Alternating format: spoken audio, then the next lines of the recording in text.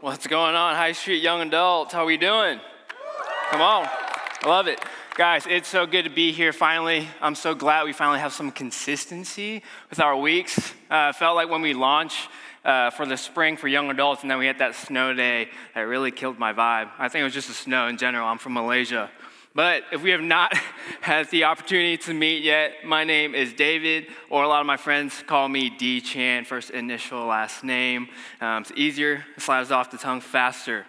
But yeah, if it's your first time here, we'd love to get to meet you after service. A little bit about myself. I get to work with the young adults team here, so I get to serve every Tuesday and throughout the week. Part of my job is going on campus and meeting up with guys, which some of them are here, so shout out to you guys.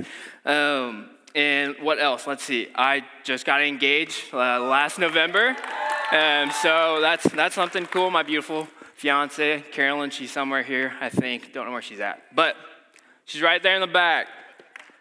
So we are currently, if it's your first time in a long time, we're currently continuing in our relationship series called Catching Feelings.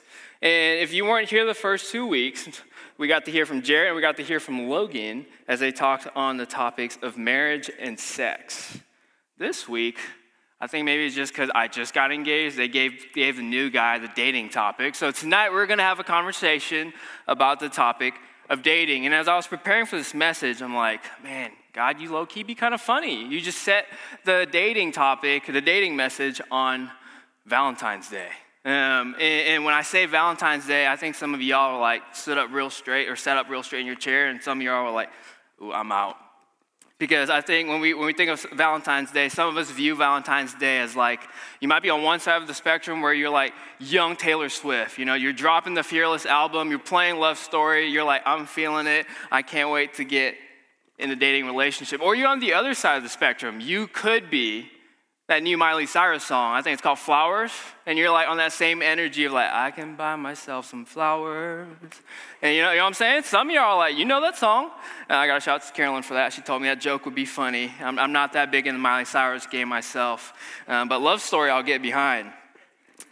All that to say, dating we have a mixed bag of feelings, right? You could be on one end of the spectrum, the other end of the spectrum, but wherever you're at, I really hope that this message tonight will encourage you like it encouraged me as I got to prepare for it. So before we start, let's just pray. Lord, just thank you just for tonight, God, just allowing us the opportunity to gather together to worship you. Valentine's Day, Lord, we know that this day has a lot of taboo with some people, and God, just pray that whoever came through these doors with some worries about relationships or trying to seek a relationship, God, I pray that you would prepare their hearts to know that the only relationship that would fulfill them is a relationship with you. And God, anything that you don't want me to say, let it not be said. Anything that would help move your kingdom forward, would it be spoken, God. Lord, we love you. In Jesus' name, amen. So to kick us off, I want to go over this concept of dating. And then the next thing we're going to talk about is purpose. And I'll explain why in a couple seconds. Because with dating, as we date, we're trying to look for a spouse. We're trying to look for qualities in a spouse. That's what tonight's main topic is about. But I think we need to talk about our purpose.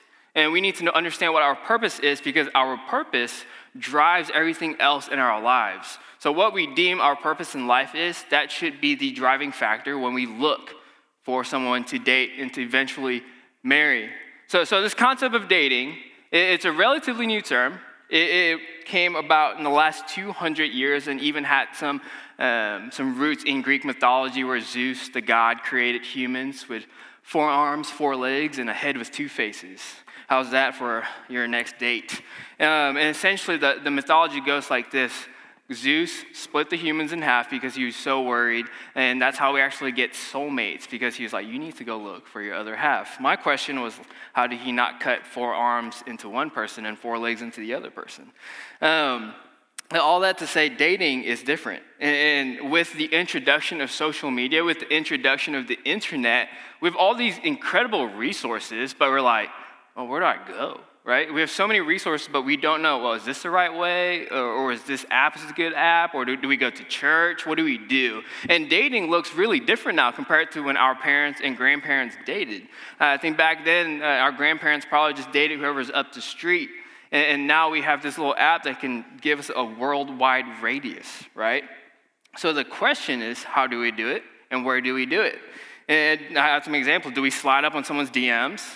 Do we like, hey, what's up? Or if you're not even that bold, what you do, I think Instagram has this thing now, you slide up and you can just heart. And that's like a form of flirting, right? Is that one way to do it? Or do you go the online dating route? You try to go on an online dating app and you're like, man, Lord, I just pray I swipe on someone solid and not someone weird. Or maybe online dating to you, you're like, I can't even do that. So you go the other route, you go the Christian mingle route, and you're like, God, I know you're going to anoint me with your holy prophecy that you're going to show someone in my life. Or is it here tonight? You come to young adults, and as we just finished worshiping, as we're going through this sermon, you're hoping, man, if I just look around, and she looks around, and then you're like, right there. You like lock eyes, and you're like, oh, is this it? Like, God, is Valentine's Day? We're talking about dating. You looked at me during the worship time. Is this it? I was going to talk about some mad riz, but I don't even understand that term, so we're not even going to go there.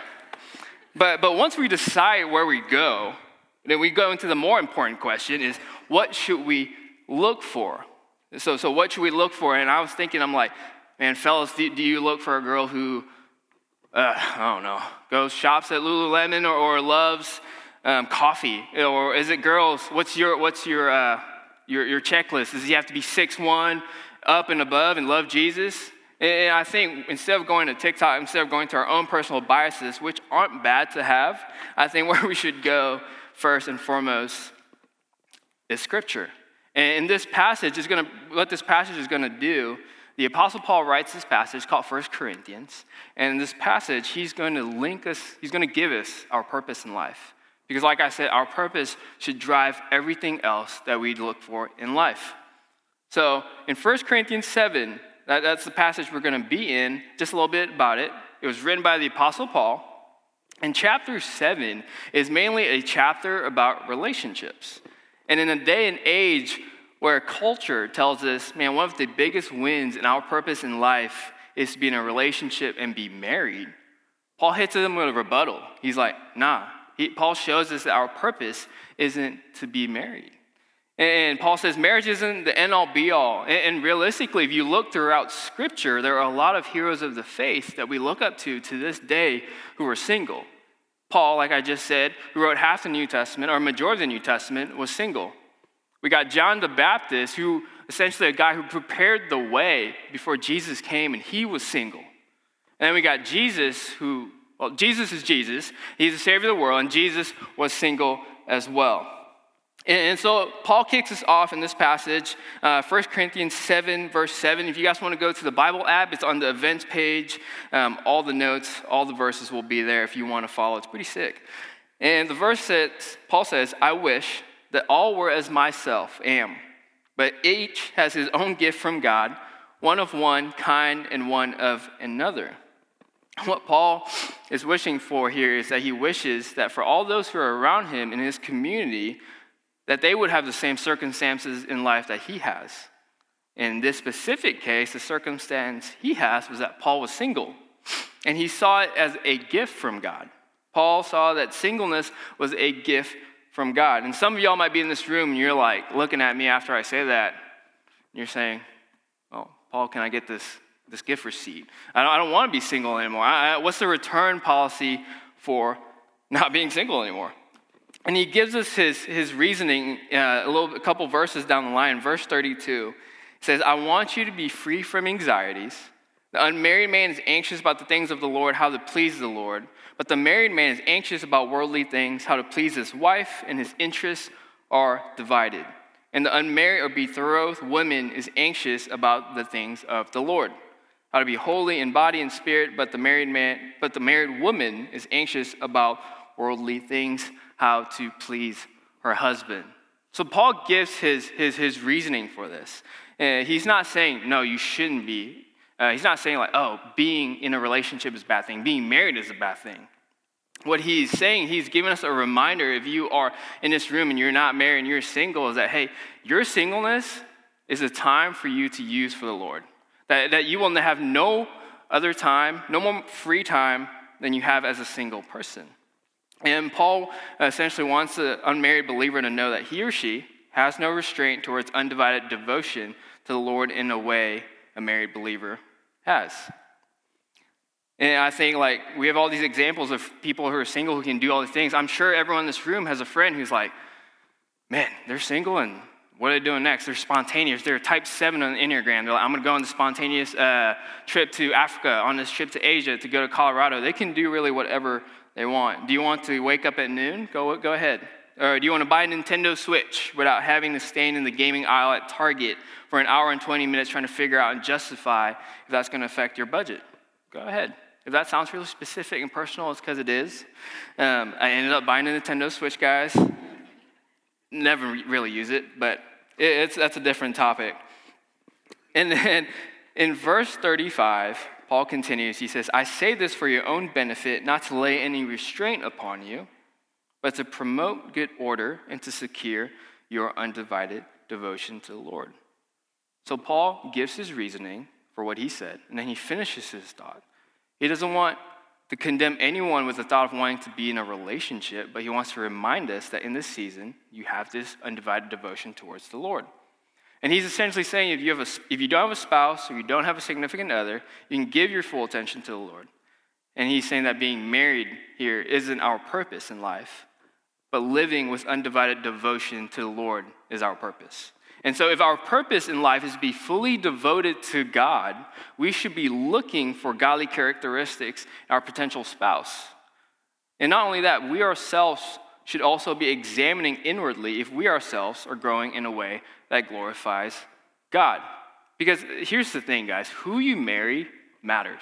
Who you marry matters. And if your purpose and the person you're about to marry's purpose do not align, there's going to be a lot of tension along the way as you get deeper in that relationship.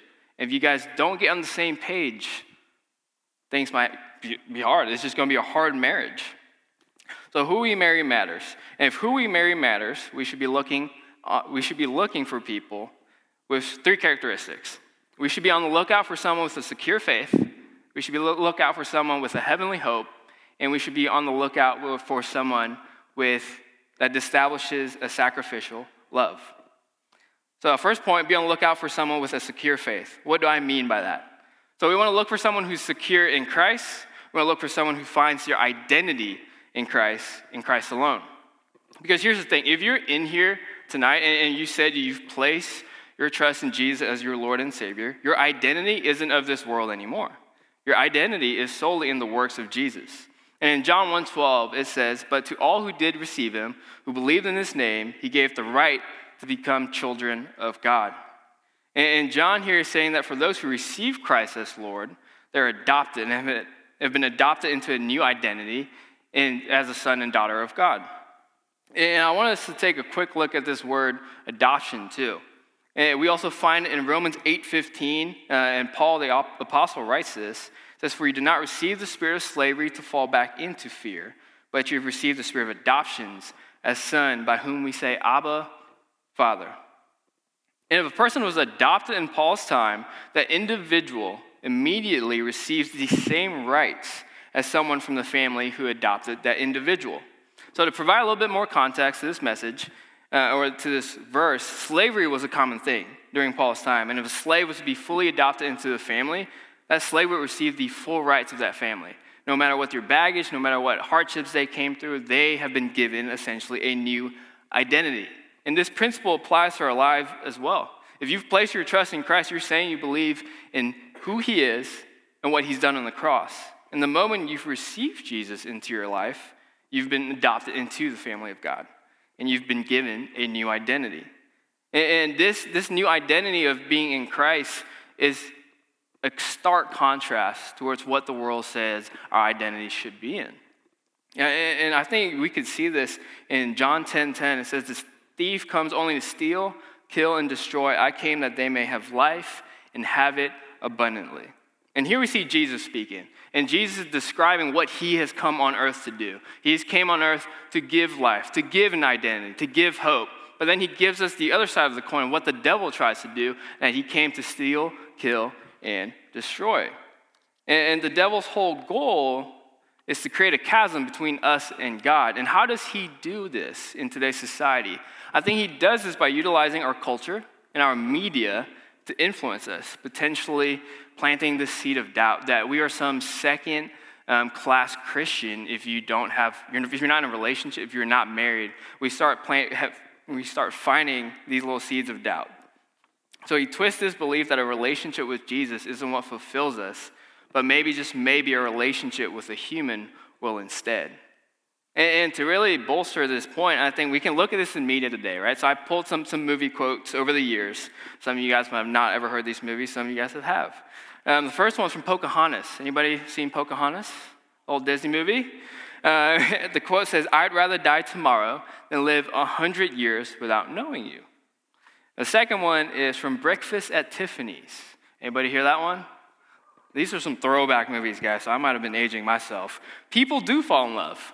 People do belong to each other because that's the only chance that anyone's got for true happiness. And then this last one, you guys should know this if you have Netflix. I mean, if you don't, it's okay. Try and guess it. Margot would say she belongs to herself. Kitty would say she belongs to no one. I guess I would say I belong to my sisters and my dad. But then it won't always be true. To belong to someone, I didn't know it, but now that I think that's all that I've ever wanted. To really be somebody's and to have them be mine. Does anybody know what that movie is from? To All the Boys I've Loved. Sienna over here on the top right, come on. It's a good movie if you haven't seen it. But you get the gist. You get the point here. I'm sure you can think of a couple more movie quotes, right? Like one of the most generationally popular movies of our time or the past generation is about two young couples who fall madly in love. They head on a ginormous cruise ship. And they're like, "Oh, man, I love you. We're on this cruise ship." Cruise ship sinks. Tough. That's not even the worst part. They get in the ice-cold water, and there's this scene, right? And you guys might have seen it. It's called the Titanic. And I think it's Jack and Rose, and Rose is on this iceberg, and Jack's in the freezing water. And this most popular phrase, one of the most popular phrases of all time in media is like, "Jack, I love you. I won't ever let go." She lets go in 2 seconds. I'm like, that's cap. That glacier, or whatever that ice piece was big enough for both of them. But you see this mindset permeate through all the cultures, in our media throughout the years, from old movies to new movies, to old TV shows to new TV shows. You guys all can think of a movie or show right now, or even a song that has that same underlying message. You might be asking me, well, what's wrong with wanting a relationship? I'm like, nothing. There ain't nothing wrong with wanting a relationship. I think I would even go on to say that seeking or having a desire to have a relationship with someone is normal. It's very natural. God created us to be relational beings. It starts being wrong when you start giving into the lie that Satan plants in us that maybe God is keeping something from us or from you. And what happens is we start believing this lie, we start seeking fulfillment in another human to complete you. And here's what happens. You start feeding this lie of I'm not enough, I'm second class, what's wrong with me, all my friends are dating. Well, what happens is you start getting jaded, and then you start justifying things. You start lowering your standards. Instead of having godly standards, you have worldly standards. And so you go around your lives living, you're like, "Please validate me. Please love me. Please like my picture. Are you liking that person's picture?" We seek validation from anyone else but the Lord, right? So what happens is we need anyone, so we start settling for everyone. And I feel like that's a story for a lot of us in this day and age. We start believing in this lie that if I'm single, I'm second class. We've bought into this lie that we need to be in a relationship to make us complete. And if we're not in one, we'll do whatever it takes to be in one.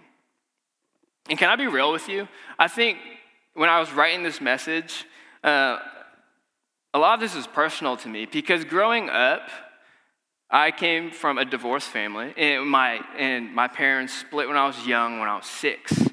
when I was 6, and God's redeemed the marriage. My mom got remarried to my stepdad, and it's been awesome. But growing up, I think because of that, I grew up with this mindset that, oh, you know what would really make me fulfilled? If I had a family. And how do I have a family? I date somebody, and I need to meet somebody. And I think that was a big part of my struggle was actually following Jesus. It's like, there's no way. Like, I'm sure, God, you're good, but I think a family is what's going to fulfill me. But it's actually through a friend of mine who is now, I think she's the women's director of Saltco at Hill City. And she told me this. She goes, hey, David. I go, what's up? She goes, what if you have a wife and kid and they die? And I'm like 17 or 18. I'm like, what do you mean? No one's like, nah. I'm like, we're like untouchable. And I think something along those lines, something just clicked. And I realized that, well, even if you got married and you stayed in a loving relationship for the rest of your lives, when things get hard, you cannot expect another human being to be the sole thing you lean on. You have to lean on something way deeper, and that's where Christ comes in. And so if we start believing in this lie, I think even nowadays, this is the reason a lot of people stay in relationships who aren't healthy. Right? Deep down, you truly believe in this lie that God's withholding from you some gift, so you justify lowering your standards for somebody. You justify getting into a relationship with somebody who doesn't love you well, who might have cheated on you, might have manipulated you. And then what happens is you justify their sins, and then they come back to you, and you're like, no, it's different this time. It's different. It has to be different. I feel like everyone in this room has some sort of relational equity with this to a degree, whether it's from yourself or your friends. And what happens is we fall to that lie and fall to that trap, and then what happens is we start feeling shame, we start feeling guilt. We're like, I can't believe that happened again. And I guess this is the only way I'll ever date for the rest of my life because of the choices I've made. And if no one has told you this in a long time, let me remind you this, that marriage or a relationship doesn't complete you. Christ and Christ alone completes you. And more than that, you yourself are worthy. You yourself are worth it. God created you in his image, and you are so worth it, so much worth it that he sent his son to die for you. So don't lower your standards. I would say raise them.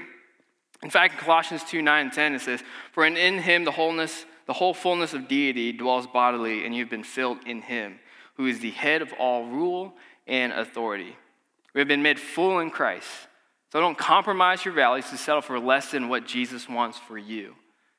When someone asks you to do something outside of God's boundaries, you don't have to sell your body for love because nothing about that is in God's design. You are secure in Christ, and you can be secure in Christ.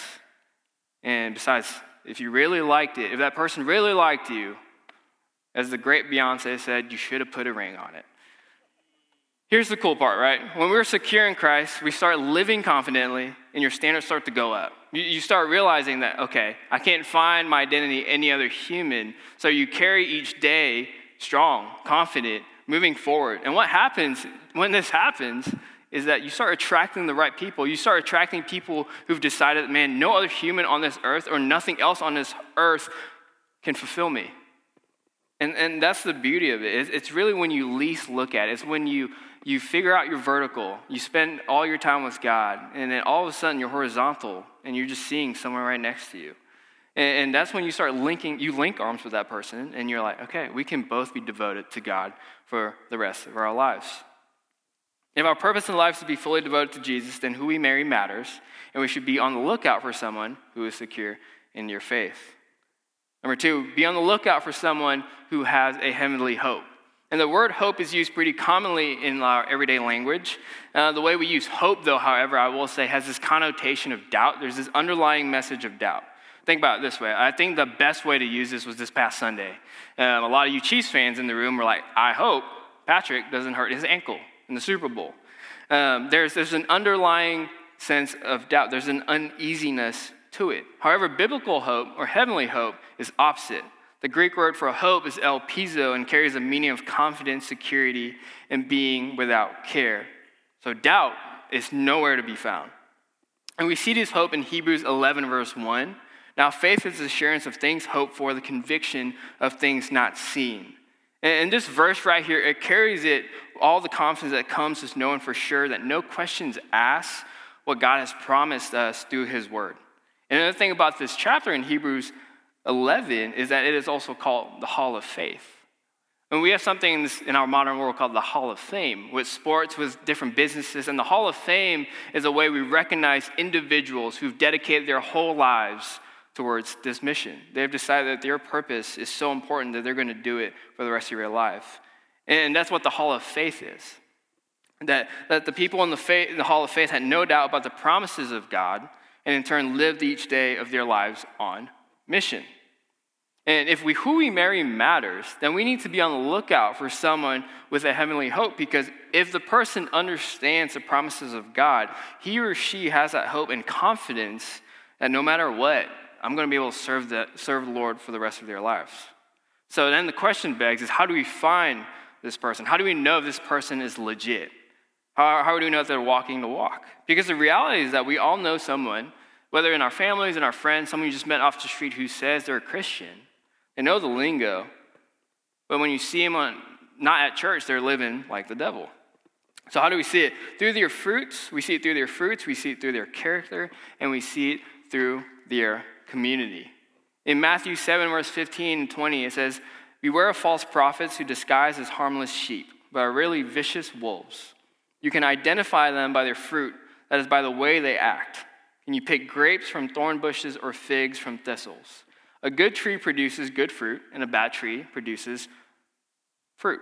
A good tree can't produce bad fruit, and a bad tree can't produce good fruit. So every tree that does not produce good fruit is chopped down and thrown into the fire." Yes, just as you can identify a tree by its fruit, so you can identify people by their actions. And here Jesus is speaking towards false teachers. He uses this analogy of a good and bad tree, that bad trees can't produce good fruit, and good trees can't produce bad fruit. And I think this same principle carries into the way we should be looking for somebody. Is this person trying to pour their lives out into other people? It doesn't mean you have to be dating the next Billy Graham, but this person should be living out their life on mission for God. I can't stress this enough, because I bet you all of us here know someone who's on fire for God, and the moment they get in a relationship, they disappear. And if the person that they got in a relationship is not on fire for God, well, this is when that tension starts happening. And then they just disappear, and you're like, what happened? That's why it's so important to really look out for these qualities. So, girls, let me talk to you. Don't settle. Don't settle for a guy just because he's smooth and says he loves Jesus. He's got the cross tattoo and all that. And guys, don't settle for a girl just because you think she's hot. I think there's so much more to looking for a spouse in these things, right? Look at their life. Look at their life and make sure you're looking at their life outside one-on-one time. Because you can't see fruit in a silo. And a silo is where they hold grain, and you need to get out of the silo. So you need to see this person that you're trying to date, how they are in community, how they are with other people, how they are when you're going out to eat and they're talking to someone who's maybe a barista, someone who's a waiter. I think for me personally, I like to watch that, because how people treat someone who has who can't give them anything else in return really shows a lot about that person. And saying you have a heavenly hope is one thing, but living out in your daily life and showing it through your character is a different thing. And if who we marry matters, we should be looking for someone with a heavenly hope. And on point 3, we got to be on the lookout for someone who displays a sacrificial love. We should be looking for someone who displays a sacrificial love, because that is what biblical love is, right? The way society, the way culture, and the way media is set up, it portrays a love in a way that mimics consumerism. It takes on the form of like, what can you do for me? What can I get from this relationship? And once I am done, on to the next thing. And this is how we get hurt. Love becomes a selfish act of taking, instead of the selfless act of giving. However, biblical love is different from the world's definition of love, where the world's love is rooted in self. Biblical love is rooted in Christ. The Greek word for it is agape, and the connotation or underlying meaning here is that love is a choice, one that's not based on obligation, one that's not based on attraction, or even a return on investment. It is the choice to love sacrificially and willingly. And to an extent, this is what a parent shows their child in unconditional love. And there's no better example of this than what Jesus did on the cross for you and I. Now, I really can't emphasize this enough that only for someone to exhibit this kind of love is to know this kind of love. And for someone to know this love, they must know God, because God is love. In John 4, verse 7, it says, "Beloved, let us love one another, for love is from God, and whoever loves has been born of God and knows God." So to love like God, you have to have a relationship with God. You have to know God. Not compared to what the world says to what love should look like. Love to the world looks like The Bachelor. You come in with a plethora of choices. You hook up with all of them until there's two left for you to choose, and you give one of them a rose. You go through all that just to break up in 6 months with a luggage of scars. Because you need to be on the lookout for someone with a sacrificial love, because what happens when that honeymoon phase ends? What happens when life gets hard? You don't want to date in a way that's 50-50. I think Jared said this last week. Marriage isn't 50-50 like the world says. Marriage is 100 and 100. Because if you're 50-50 in a marriage, what happens when one person is 0 for the day and the other person is still seeking a 50? Okay? We need to be looking for someone who lives out this reality of 100 and 100 each day, being fully committed to each other, that you're willing to sacrifice yourself to love the other person even when they are hard to love. And personally, I have obviously a personal bias. I think of my fiance and Carolyn. It was a week or two ago on a Sunday, and we decided to start fasting. And for me, for some reason, it was just a really off day. I was trying to prepare the sermon. I was starting to get a head start in the sermon, and I was hungry. Obviously, I didn't deal with the hunger well. But the whole day, I was just being an absolute jerk. Jerk. It was just awful. And then the whole thing with that was that I remember we ended up going to Whataburger, and I'm eating. And it felt like I had this moment of clarity, and I was like, wow, you can't even love your future wife in the way that I love you. And I remember that when I witnessed that love and realized what kind of love Carolyn showed me, it really shattered something inside of me. It really made me realize that true love is really a selfless act, and that I am a selfish person, right? And we're going through premarital right now, and there's this analogy of this cycle. And the cycle is that two people in a relationship, one person comes home and doesn't live up to the other person's expectations. So what happens, it snowballs into that next person not loving the first person. And it continues and continues and continues. And they showed us this cycle. They're like, this is how the world lives. And then they showed us another cycle. And the cycle is called the blessing cycle. And the blessing cycle is cool. So let's use me and Carolyn for example, right? So let's say, well, we don't live together. Let's say I came home after a hard day of playing Fortnite with the students on Missouri State's campus. You go whatever example you want, right? And Carolyn's like trying to talk to me. She's excited. She's had her own day too, and I'm just not paying attention. And instead of not loving me, she continues to love me. She continues to serve me. And what happens with the blessing cycle is that when that 50 hits or when that 0 hits, that 100 takes over.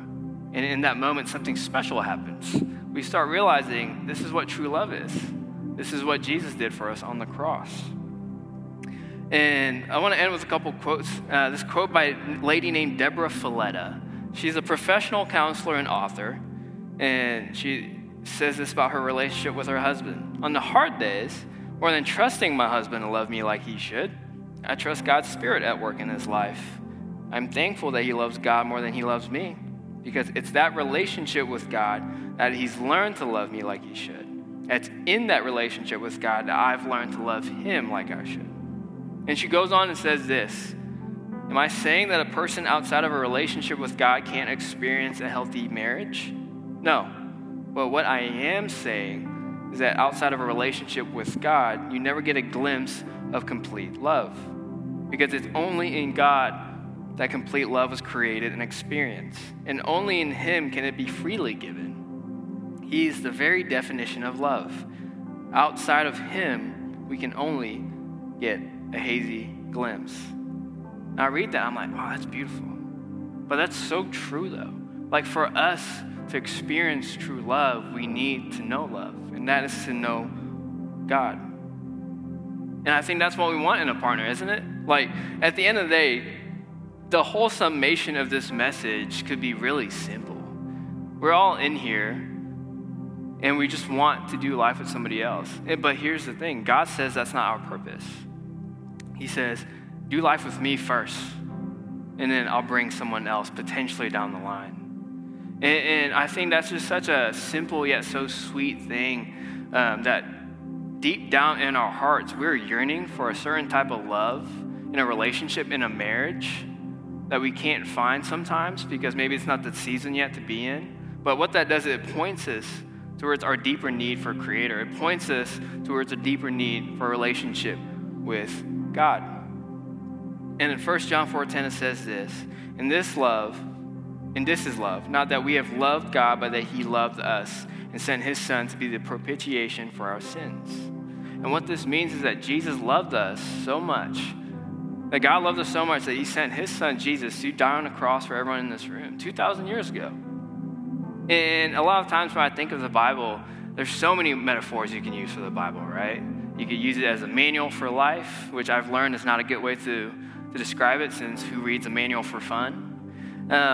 But the one description I really love about the Bible is it's God's love letter to us, to a degree.